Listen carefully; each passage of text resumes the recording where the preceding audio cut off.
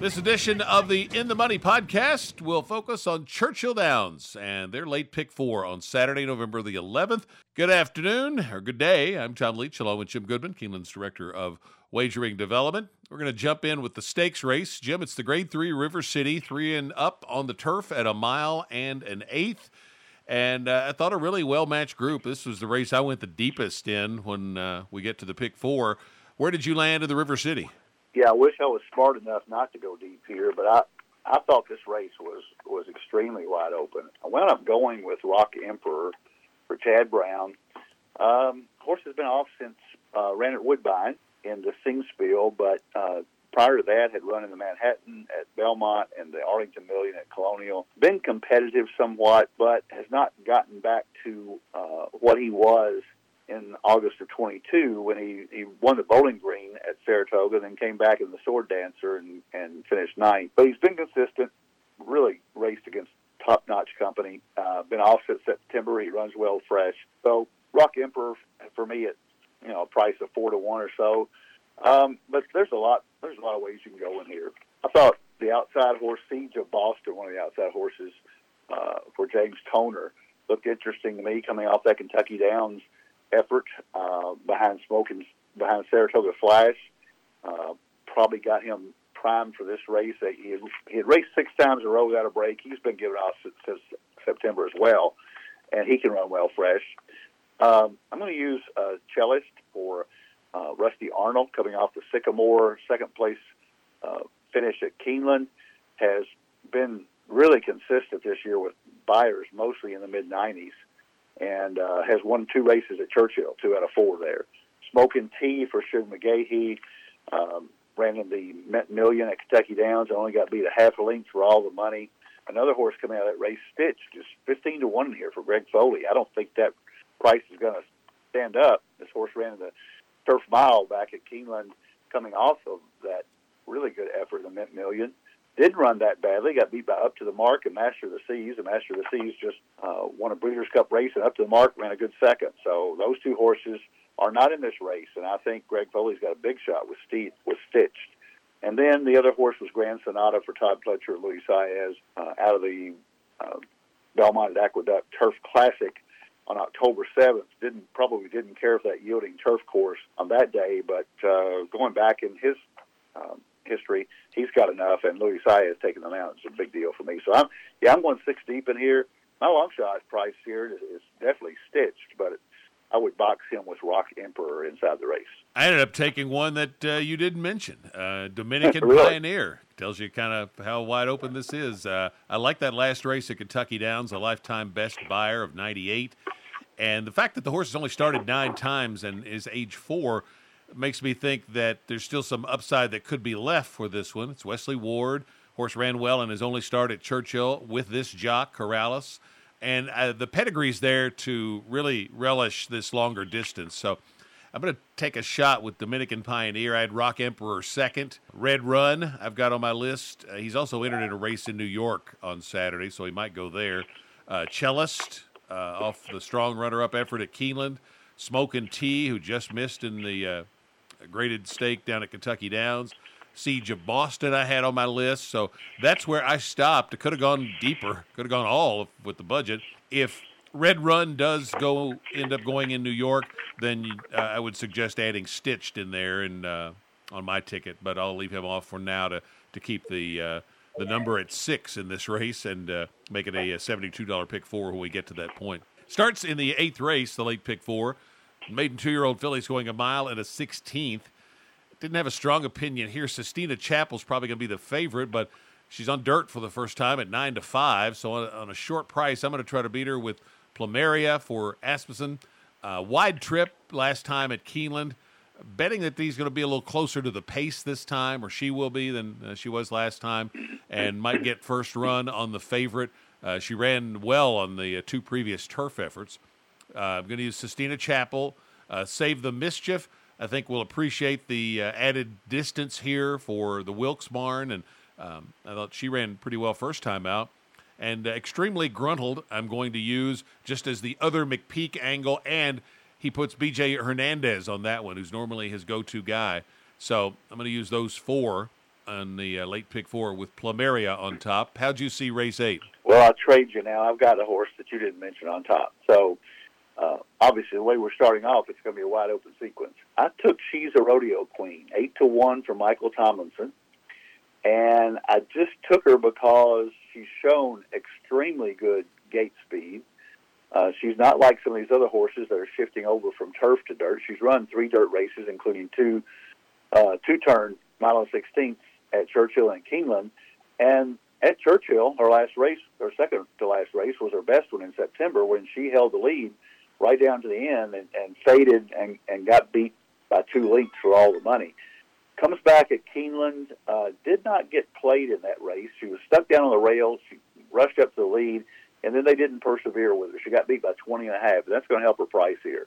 If you go back to that second race of her career, if she was coming off that race, I think she'd be 4-1 in here, 5-1 at the most. But I think at 8-1 morning line, 35 buyer kind of slaps you in the face, but Michael Tomlinson's a very good trainer, and I think She's a Rodeo Queen has a chance to pull the upset here. I put Sistina Chapel on the ticket. I don't like a horse coming from turf to dirt for the first time, especially a 2-year-old filly that they thought was bred to love the turf and couldn't get it done at Kentucky Downs at Ellis Park. Maybe they just need to get a race in her. I just don't think that she's a serious contender here unless she just is very versatile. So I'm gonna throw her on the ticket. Don't love her at all. Plumeria, the other horse I used for Asmussen, I could make a case for this horse coming off her first 2 races on the turf. And then she does have 1 dirt race under her belt at Keeneland where she was competitive up until the end. So I'm going to stick with just 3 in here. But She's a Rodeo Queen at 8-1. 9th race is an allowance optional claimer, 3 and up, mile and an 1/8 on the main track.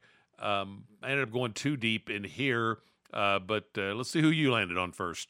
I only had 1 deep in here. I'm going to single Magic Tap. I'm assuming that that's one of the horses you're going to use. If you don't, we're really on different wavelengths today. This horse comes out of Pennsylvania Derby, Grade 1.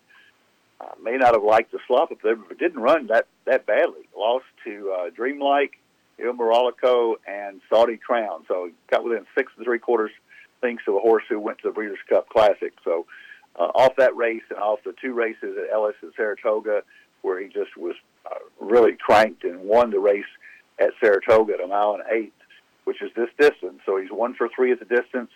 He's got Grade 1 experience, dropping back into allowance optional company. I really don't see anybody beating him here. Command Performance for Joe Sharp had a 93 buyer last out, but has not raced against company. He started out in Grade 1 company, ran the Champagne and the Breeders' Cup Juvenile, but hasn't come back to that form until that last race at Keeneland. Command Performance would be my second choice in here. I don't like Creative Minister at all. I know he's one of your favorite horses. I like him to finish second or third. I don't like him to win. He just doesn't seem to be able to get that win. They can't find the right distance for him. They can't find the right spot for him. So I'm going to fade Creative Minister in here and go with Magic Tap. I ended up taking Creative Minister on top. I knew you would. He likes Churchill Downs, and I like the fact that was a really good effort off the layoff, followed by some sharp works. And I'm just trying to get a little better price than Magic Tap, so I'm going to use those 2. But Magic Tap is certainly probably the most likely winner, especially just romped in his 1 start at Churchill. We've talked about race 10, the River City. The 11th is maiden 2-year-old fillies at 1 mile and a 16th again. And I took Enigmatic on top here for Brad Cox, horse that has good speed, showed it in his 1 turf start, or her 1 turf start at Kentucky Downs, and she got the pedigree to handle the dirt just fine. So I think she'll be dangerous in here with that start under her belt. Loveland for Norm Cassie, another one with good speed, stretching out to 2 turns, but she has the pedigree to certainly relish it. And then I'm going to also use Murphy's Gift. It's Walsh and Gaffleone, beat half the field in her debut, and has worked well also coming in. So 1, 2, 3 right on the inside with all 3 in the last leg for me. How'd you see race 11? Well, I used 1 and 2. I used Loveland and Enigmatic for the reasons that you listed. I think Enigmatic is probably better than he showed first time out.